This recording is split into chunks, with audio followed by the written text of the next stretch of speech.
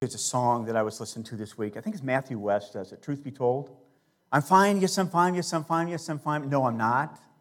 That's exactly the way it is. I'm fine. Yes, I'm fine. Yes, I'm fine. No, I'm not. You know, it just seems like every moment you can float in and out. And listen, I'm not any different than you. You've all faced loss. You know, you go to bed at 11 o'clock at night, can't sleep. You finally wake up at 3 in the morning and you're wide awake going, wow, what do I do now? And then somebody texts you at 3 in the morning because guess what? They're doing the exact same thing you're doing. You're sitting there going, wow, what do we do and how do we process all of that? So that's kind of where we're at. James 4, I sent this out in the text, says this. Now listen, you who say, today or tomorrow we will go to this city or that city, spend a year there, carry on business to make money. Why, you do not even know what will happen tomorrow. What is your life? You are a mist that appears for a little while and then vanishes. Instead, you ought to say, if it's the Lord's will, we will do this and we will do that. You know, I don't know what you do and how you respond when things like this happen in your life, you know, what you do. For me, first thing I do is I go to the Bible. I'm like, okay, where in the table of contents do I see this? Or where do I go a chapter? What chapter? Or I'm going to go all the way to the back and I'm going to find this place where this circumstance, this situation applies to my life. And I want to know. And then I want to read the scripture and I want to be able to say, well, what's going on here? And one of the texts that just continues to ring in my life this past week is Psalm 90. And I've read it a couple of times, and I read it in the middle of the night one night. And I just want to read it. We're going to get to our text, but let me just read Psalm 90. It's interesting. It's a prayer of Moses. It's a psalm of Moses. It's a prayer of Moses, the only one that he wrote. Listen to what it says. It says this, Lord, you have been our dwelling place throughout all generations. Before the mountains were born, and you brought forth the earth and the world, from everlasting to everlasting, you are God. You turn men back to dust, saying, return to dust, O sons of men. For 1,000 years in your sight are like a day that's gone by, or like a watch in the night. You sweep men away in the sleep of death. They are like the new grass of the morning. Though in the morning it brings forth new, by evening it is dry and withered. We are consumed by your anger and terrified by your indignation. You have set our iniquities before you, our secret sins in the light of your presence. All our days pass away under your wrath. We finish our years with a moan. The length of our days is maybe 70 years, or 80 if we have the strength. Yet their span is but trouble and sorrow, for they quickly pass and we fly away. Who knows the power of your anger? For your wrath is as great as your fear that is due you. Teach us to number our days, that we may get a heart of wisdom. Relent, O Lord. How long will it be? Have compassion on your servants. Satisfy us in the morning with your unfailing love, that we may sing for joy and be glad all of our days. Make us glad for as many days as you have afflicted us, for as many years as we have seen trouble. May your deeds be shown to your servants, your splendor to their children. May the favor of the Lord our God rest upon us. Establish the work of our hands for us. Yes, establish the work of our hands. So that's the psalm that I've gone to. That's the psalm that's resonated within my heart. Lord, teach me to number my days because I want to have a heart of wisdom. I don't know what the future holds. So I originally had planned to fly out to Seattle in March 5th. It's just something we'd planned about a month ago to be with my dad, speak at the church that he's attends. So what we're going to do is we're going to gather together on that Saturday, March 5th, and we're going to have a celebration of my brother's life. You know, some of you be asking, well, do we know how he passed away? No, I don't. We have no idea what happened. They're going to do a test to see, check his blood, all that kind of stuff, and then they'll do an autopsy on Wednesday, but we probably won't know for 2 or 3 months. So there's a lot of unknowns right now, but we know this, that we can gather together and celebrate his life. So that's what we're going to do on March 5th. So I'm going to go out there the 3rd through the 8th and be with my family. So that's the update on me. So I appreciate all that you've done. Appreciate your prayers. Thank you for your thoughts. Thank you for texting me and sending emails and letting me know. It means a lot that we can do that. And we can do that as a body of Christ, as a family of God. We need each other. And so I'm just grateful for that. So we're currently in a series in the Gospel of Mark. I'm going to invite you to turn, if you want to, Mark chapter 1. And, there's a lot of different themes that I thought of, a lot of different series titles that come from this. It could have been Mark, Follow Jesus, because he talks about this, or how to be a disciple of Jesus, or how to follow Jesus. I mean, there could have been a bunch of different themes that we could have gone to, maybe series titles. But I've kind of landed on this one, his story, the story of Jesus, and our story. In other words, what needs to happen is the story of Jesus needs to converge with my story and how we're supposed to live in our lives. We can't just keep Jesus at a distance. The call of the Gospel of Mark is for us to follow Jesus. And so our life needs to emulate him. Our life needs to follow him. And so these two stories converge. And we saw that at the beginning in Mark chapter 1, verse 1. Mark talks about the beginning of the gospel, of the good news of Jesus Christ. It's kind of like the title, if you will, the bold statement of who Jesus is. We saw that a couple of weeks ago. And last week, we had these voices. I wanted to remind us that we're hearing voices. The voice of Scripture in the Old Testament, what John the Baptist does, John the Baptist, the forerunner, he comes along the scene and he begins to fulfill the prophecies from Isaiah about being the messenger. And he comes along the scene and his voice is a preaching voice, if you will. Repent, for the kingdom of God is at hand. He's calling people to repentance, if you will. And the last voice is John's voice about who Jesus is. His voice specifically says, he's one coming after me, and he's more powerful than I. And one day he's going to baptize you in the Holy Spirit.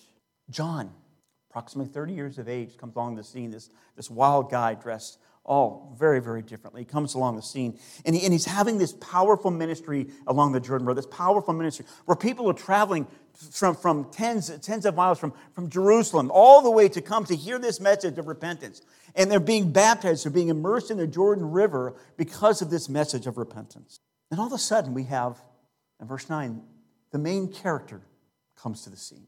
The main actor, if you will. The main person that the story is all about. Jesus enters this picture, and we have the baptism of Jesus. And that's what I want to look at this morning. I want to look at from Mark chapter 1, verses 9 through 11. I want to look at the baptism of Jesus. We're going to put it on the screen here. Hear the word of the Lord. Notice what Mark writes after this transition. He says this. He says, at that time, Jesus came from Nazareth to Galilee and was baptized by John in Jordan. And just as Jesus was coming up out of the water, he saw heaven being torn open, and the Spirit descending on him like a dove. And a voice came from heaven, "You are my Son, whom I love. I am well pleased." Let me take just a minute, if you will, to read or to pray and invite God's presence with us this morning. Father, thank you for your word.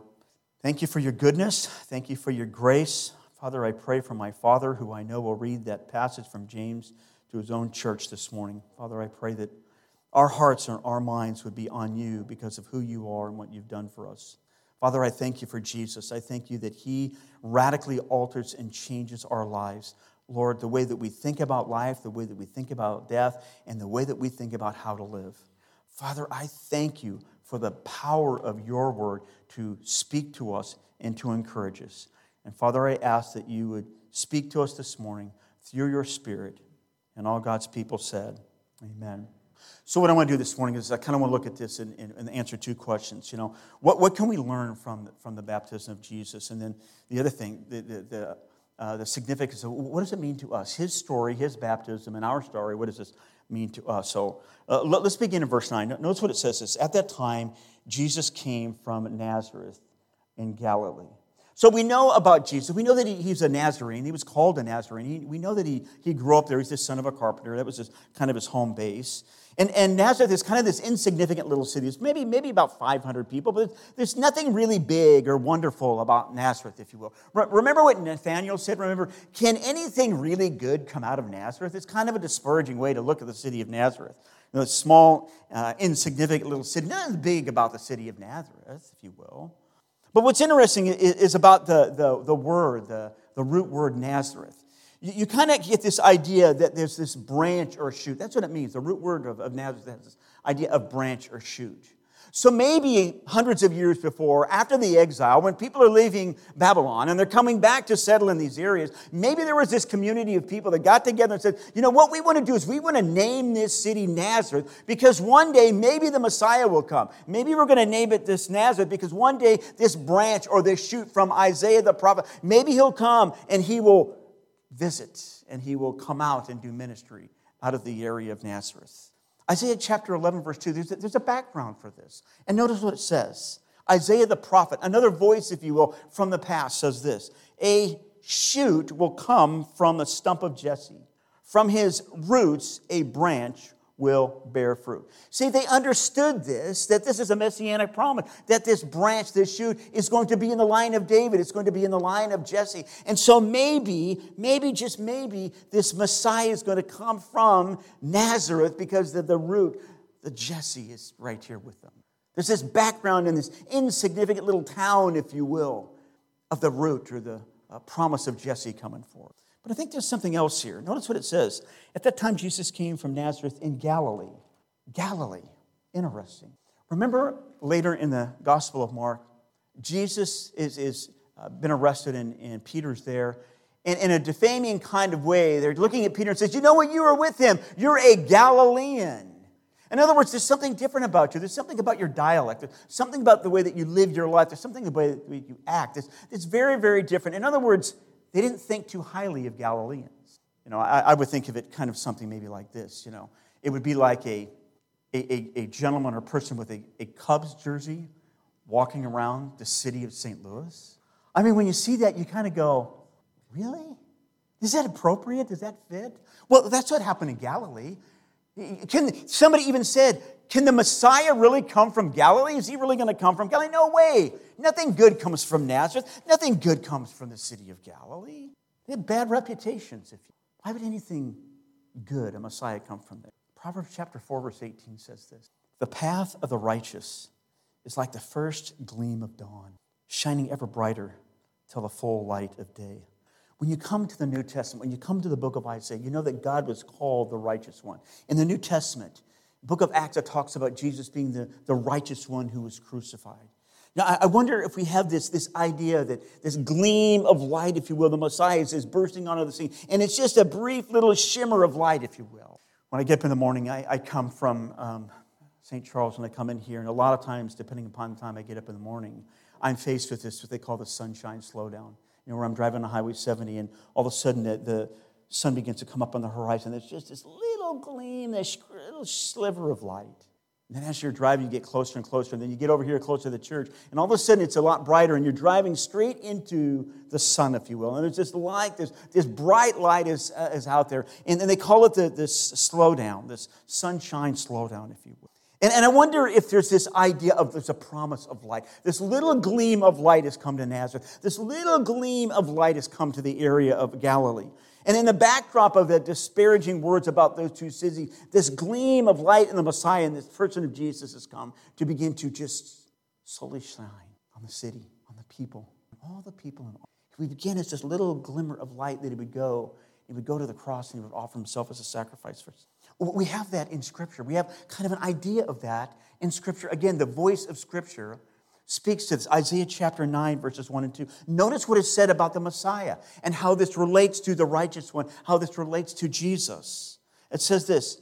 By the way, in Isaiah, there's going to be a time where life is going to be really difficult. They're going to be taken to captive. They're going to be in Babylon for 70 years. Notice the promise here. In the future, God will honor Galilee of the Gentiles, just where he's come. By way of what? By way of the sea along the Jordan. The people walking in darkness have what? They have seen a great light. And those living in the land of the shadow of death, what? A light has dawned. I wonder if this righteous one, the first gleam of dawn, has arrived in the unique person of Jesus. And did anybody get it? The light of the glory of the gospel of Jesus Christ has come. It's just a little bit of a sliver of light. But as Jesus began to go through Galilee, and he began to go through all of these cities and towns and do these wonderful miracles, these powerful things, speak all of these wonderful words, if you will, words from God, you have this idea the light has come and the light has arrived. Light shines in the darkness. That's why Jesus said, I am the light of the world. The light had arrived in the unique person of Jesus. And what does he do? He's in Nazareth. He travels 100 miles and he comes to the Jordan. Notice what he does. He comes to the Jordan to be what? Baptized by John. Baptized by John. Now, maybe some bells and whistles are going off in your head because they did for me. If all of these prophecies, these voices in the past, Isaiah 42, Isaiah chapter 11, Isaiah chapter 9, if all of these voices in the past point to the Messiah Jesus as the one who's going to come and free the people, why in the world, if the Messiah was going to come, why in the world would the Jesus need to come? Why would he need to be baptized? Especially this baptism. What was John baptizing for? It says this, John was baptizing for repentance for the forgiveness of sin. All of a sudden, the bells are going off on our hands. Wait, ding, ding, ding, ding. Wait a minute. Why does Jesus need to be baptized? If Jesus is absolutely sinless, why does he need to come and identify himself with these people and be immersed in water for baptism? Why in the world would that need to happen? I think we're a lot like John. That's what John responded with. John, in Matthew chapter 3, verse 14, same context, he says this, I have need to be baptized by you, and you come to me. John even didn't understand it. He hesitated. He balked. He says, listen, I don't get it. I'm out preaching a baptism for the forgiveness of sin. People are coming, they're confessing their sin. Why in the world would you come here to be baptized? I don't understand it. And we don't either. We probably don't understand. Until we know and understand what Jesus said in reference to that. Matthew chapter 3, verse 15. Notice what he said. John's balking, hesitant to baptize you. Matthew 3:15 says this, let it be so now. It is proper for us to do this to fulfill all righteousness. This is what it says. Let it be so now. It is proper for us to do this to fulfill all righteousness. That is what Jesus said. I believe the phrase to fulfill all righteousness fits exactly in the context with which John is preaching. What is John preaching? John is preaching a baptism for the forgiveness of sin. And what is happening? All of these people, what do they do? They're coming out and they are confessing their sin. And what do? They are repenting.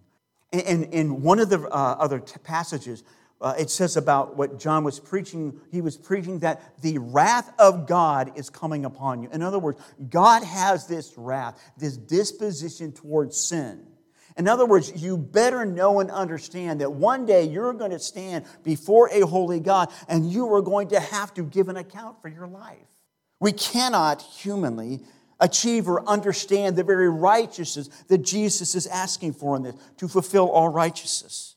There's no way we could. Only people who are guilty need to repent. Only people who are guilty need to change their life. Only people who are guilty need to do what? They need to confess their sins. And that's what John is doing.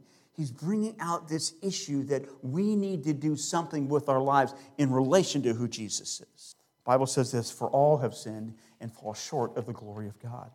So one of the text messages, when this happens with our family and with your family, when there's a lot of ambiguity, there's just a lot of things going on. There's text messages, there's all this stuff going on. People are asking questions, and it's a free-for-all because we don't know what's going on. It's a lot of grief, it's a lot of uncertainty. So one of the text messages I got was this, and it brings up a great question. I think it relates here. The text message was this, look, I don't follow religion but God should welcome good people, right? That's the text message I got about my brother. Look, I don't follow religion but God should welcome good people, right? That's a great question. That's an important question because that's the question that we all have on our hearts and minds. When you get to that point, when I face God, what's going to happen when I face God? And this is how I responded. I said, here's the thing. God welcomes bad people who trust him. It's that simple. God welcomes bad people who trust. In other words, what I was trying to communicate to this person was this, that all of us have this disposition, this thing inside of us called sin.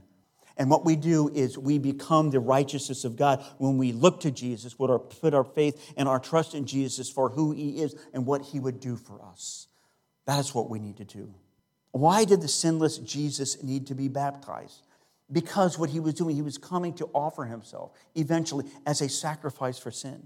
And what he would do is he would come, and at his baptism, John would actually look at him. John, in John chapter 1, verse 20, would look at Jesus when he comes to be baptized and says, behold the Lamb of God who what? Takes away the sin of the world. John begins to identify the unique person of Jesus and what he's come to do.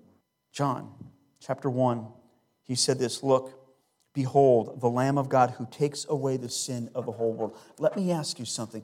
How does the sinless Savior take away the sin of the whole world? Well, he doesn't do this. He doesn't dismiss it. He doesn't forget it. He doesn't ignore it. He doesn't just make light of it. It says he takes away the sin of the whole world. How does John recognize in the unique person of Jesus, him being the Lamb of God who will take away the sin of the whole world? Because the Lamb of God in the unique person of Jesus is going to come. He's going to live his life, and he's going to go to Jerusalem, and he's going to offer himself as a sacrifice, as a payment. All of our sin, all of our bad stuff, all of our rebellion against God, all of that is going to be placed upon Jesus at the cross. And he will bear my sin, and he will bear your sin. The weight of all of our sin will be placed upon Jesus in the cross. And as he goes to the cross, he will bear that sin and be able to remove it from us.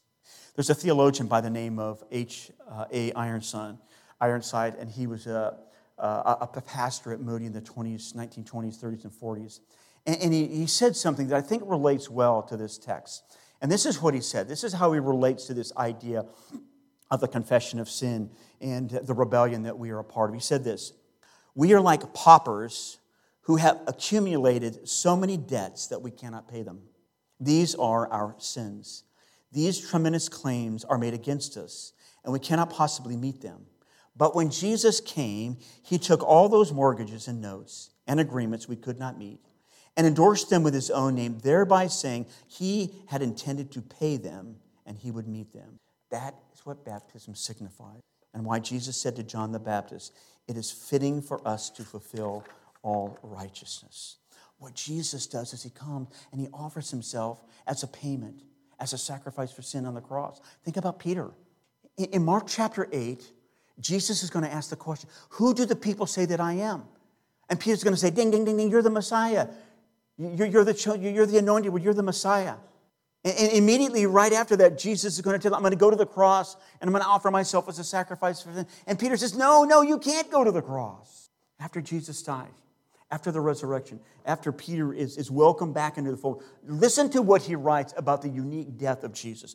1 Peter chapter 2, verse 24. Notice what he writes about Jesus' death. "He himself," Jesus, "bore our sins in his body on the tree so that we might" what? "Die to sin and live for righteousness." Why? "For by his wounds we have been healed." Call it the cross. Even on the cross, Jesus said to them, "Father, forgive them, for they know not what they do." We are in this state, this place of rebellion. We need to confess our sin. We need to repent. We need to do all of those things. No way in and of ourselves can we achieve the very righteousness that God wants and desires for our life. But Jesus can. And he takes the weight of our sin upon himself so that we might become what God would have us to do. What we cannot do in and of ourselves. 2 Corinthians chapter 5 says this: "God made him who knew no sin to be sin for us, so that in him we might become the righteousness of God."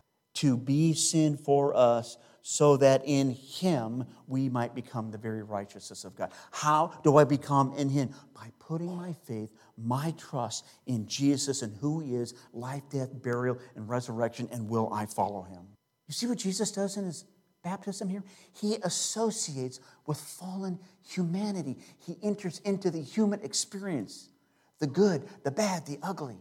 He enters into all of that so that he can go to a cross and offer himself as a sacrifice for sin. He comes and associates with me, the guilty person, so that he can go and offer himself as a sacrifice for sin.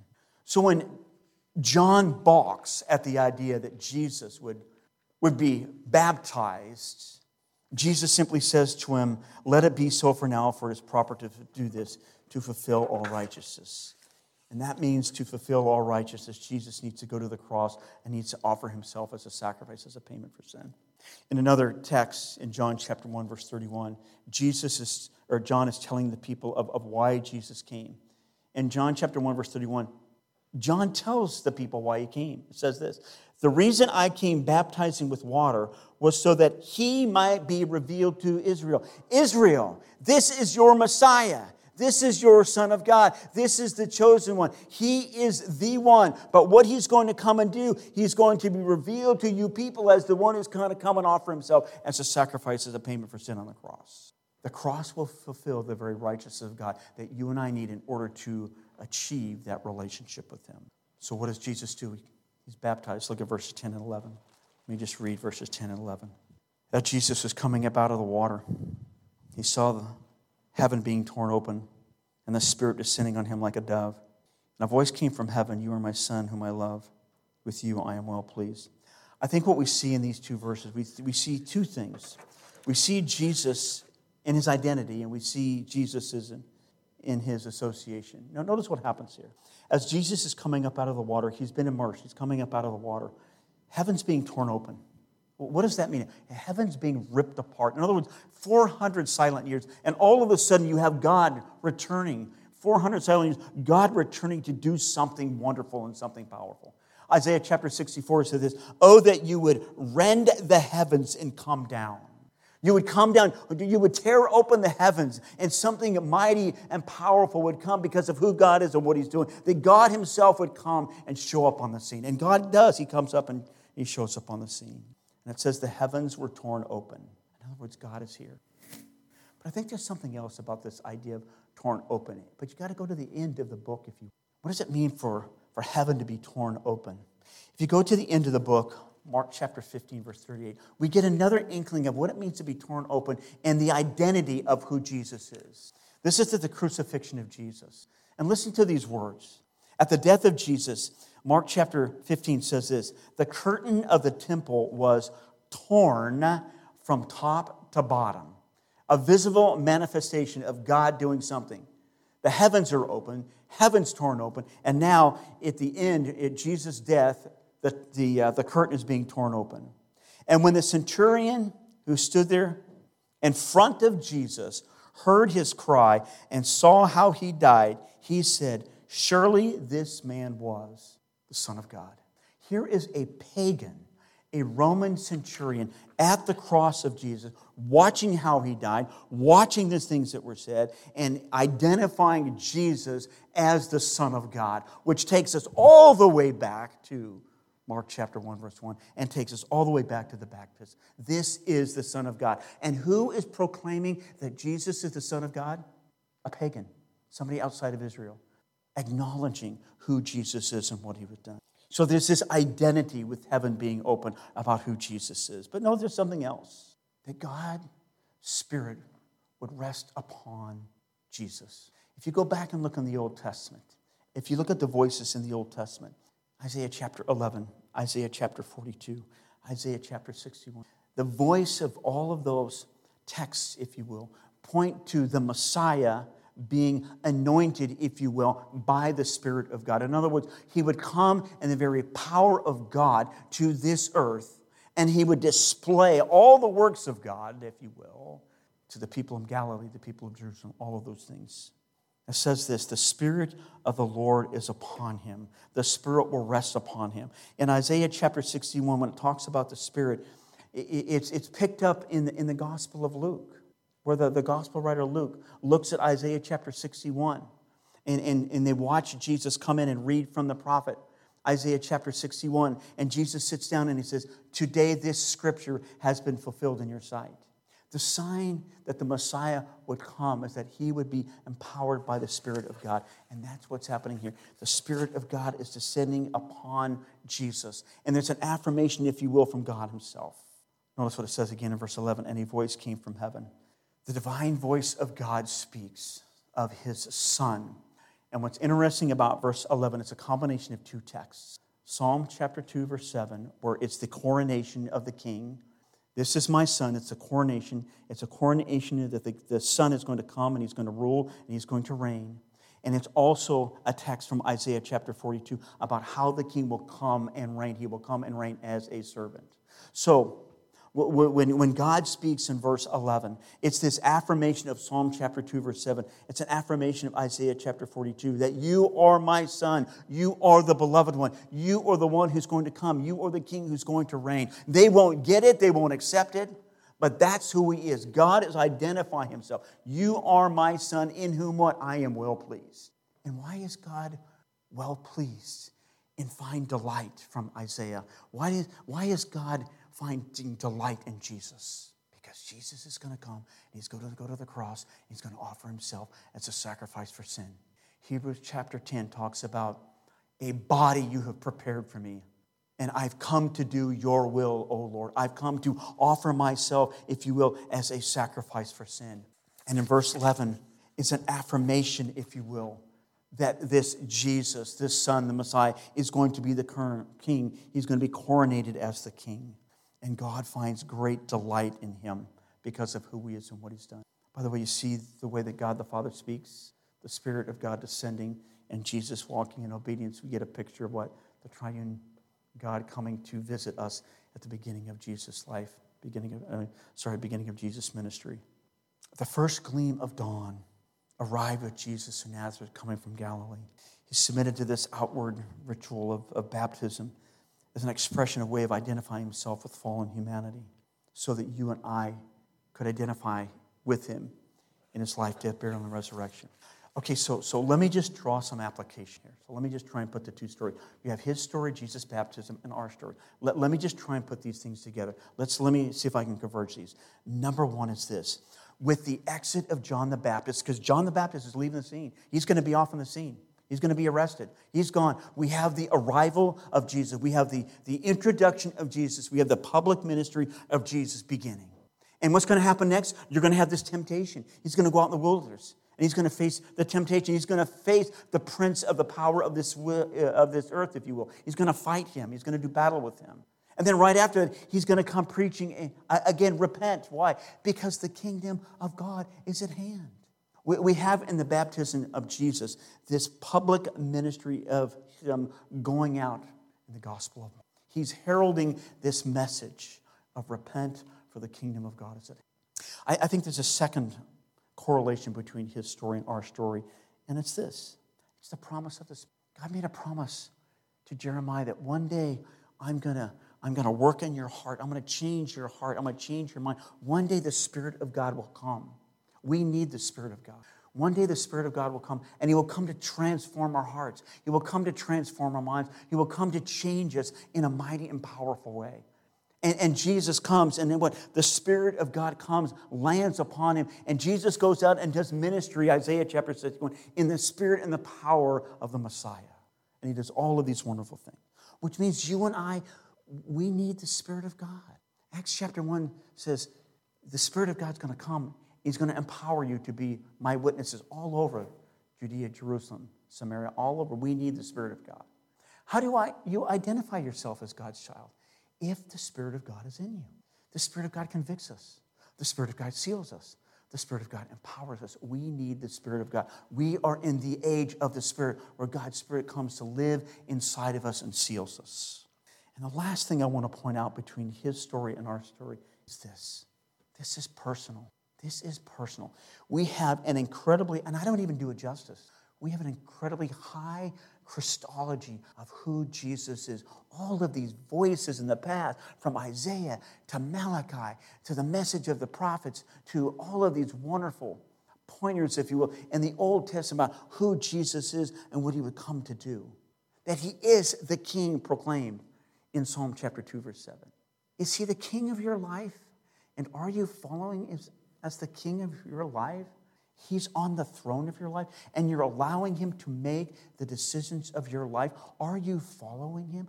That's the challenge of the story here in the Gospel of Mark is, yeah, I see Jesus. I see where he's going, but am I going to follow him or not? He says, come follow me, and I will make you fishers of men. That's the story. And the last thing is this. It's the idea of baptism. Baptism. What does Christian baptism do? Christian baptism, according to Romans chapter 6, verses 3 and 4, points us to Jesus in his life, death, burial, and resurrection. Remember, we talked about fulfilling the very righteousness of God. Notice what Paul writes in Romans chapter 6, verse 3. Man, my eyes are getting... Or do you not know that all of us who are baptized into Christ Jesus were baptized into his death?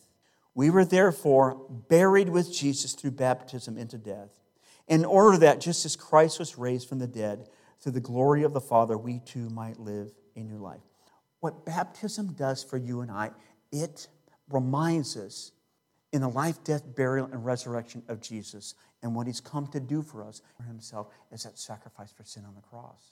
So when I'm over here and I'm in this baptismal and I'm sharing my story, and maybe I'm going public with my story for the very first time, I'm reminding ourselves that Jesus came to fulfill this righteousness, because I'm identifying myself with him in his death, burial, and resurrection. As I go under the water, I'm united with him in his death. And as I come out of the water, I'm reminded of being resurrected so that I can live. And my point of bringing this up is, maybe you're sitting there, you've never been baptized.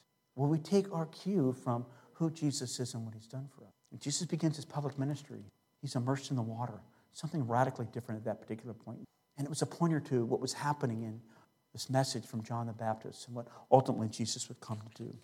If you have not been baptized, I would just ask you to just think about it, consider it. Consider where your life is at in relationship. And if you're not following Jesus, man, today is a great day to get on train with Jesus. So my dad went to my brother's house. He drove by and he took a picture of my brother's house. It's in Ritzville, Washington. It's a little dinky little. And my dad, you got to understand, we're working through this a little humorous. My dad drove by and he said, I went up to the door, but nobody was home. We got it. And I chimed in. I said, no, he's home. He's at his real home. He's at the home that Jesus prepared for him before the very foundation of the world, John chapter 14. And I can say that not on my authority, but I can say that on the authority of who Jesus is, based upon the life, death, burial, and resurrection of Jesus. Listen, I don't know where your faith is at, and I don't know what you're going through in life, but who Jesus is and what he's done for us, it is an anchor for our souls. And man, I don't know what you're going through today, but don't run from him. Don't run from him, run to him. He invites us to follow. He lovingly invites us to follow him because of who he is and what he's. Isn't that awesome stuff? Okay, I realize I got a little wanky, but that's okay. Father, thank you for your word. Father, I thank you that your word is an anchor to my very soul. It's an anchor to all of our souls. Father, I thank you for the promises of Jesus. I thank you that he came to this earth to fulfill all righteousness by going to the cross. And I thank you that you look at us and we are declared righteous, not because of anything that we've done, but because of what you have done for us. That we bear the very righteousness of Christ because we are in you. And I thank you for that. Father, I pray that you would speak to our minds and our hearts and remind us of your goodness and grace to us. In Jesus' name I pray. Amen.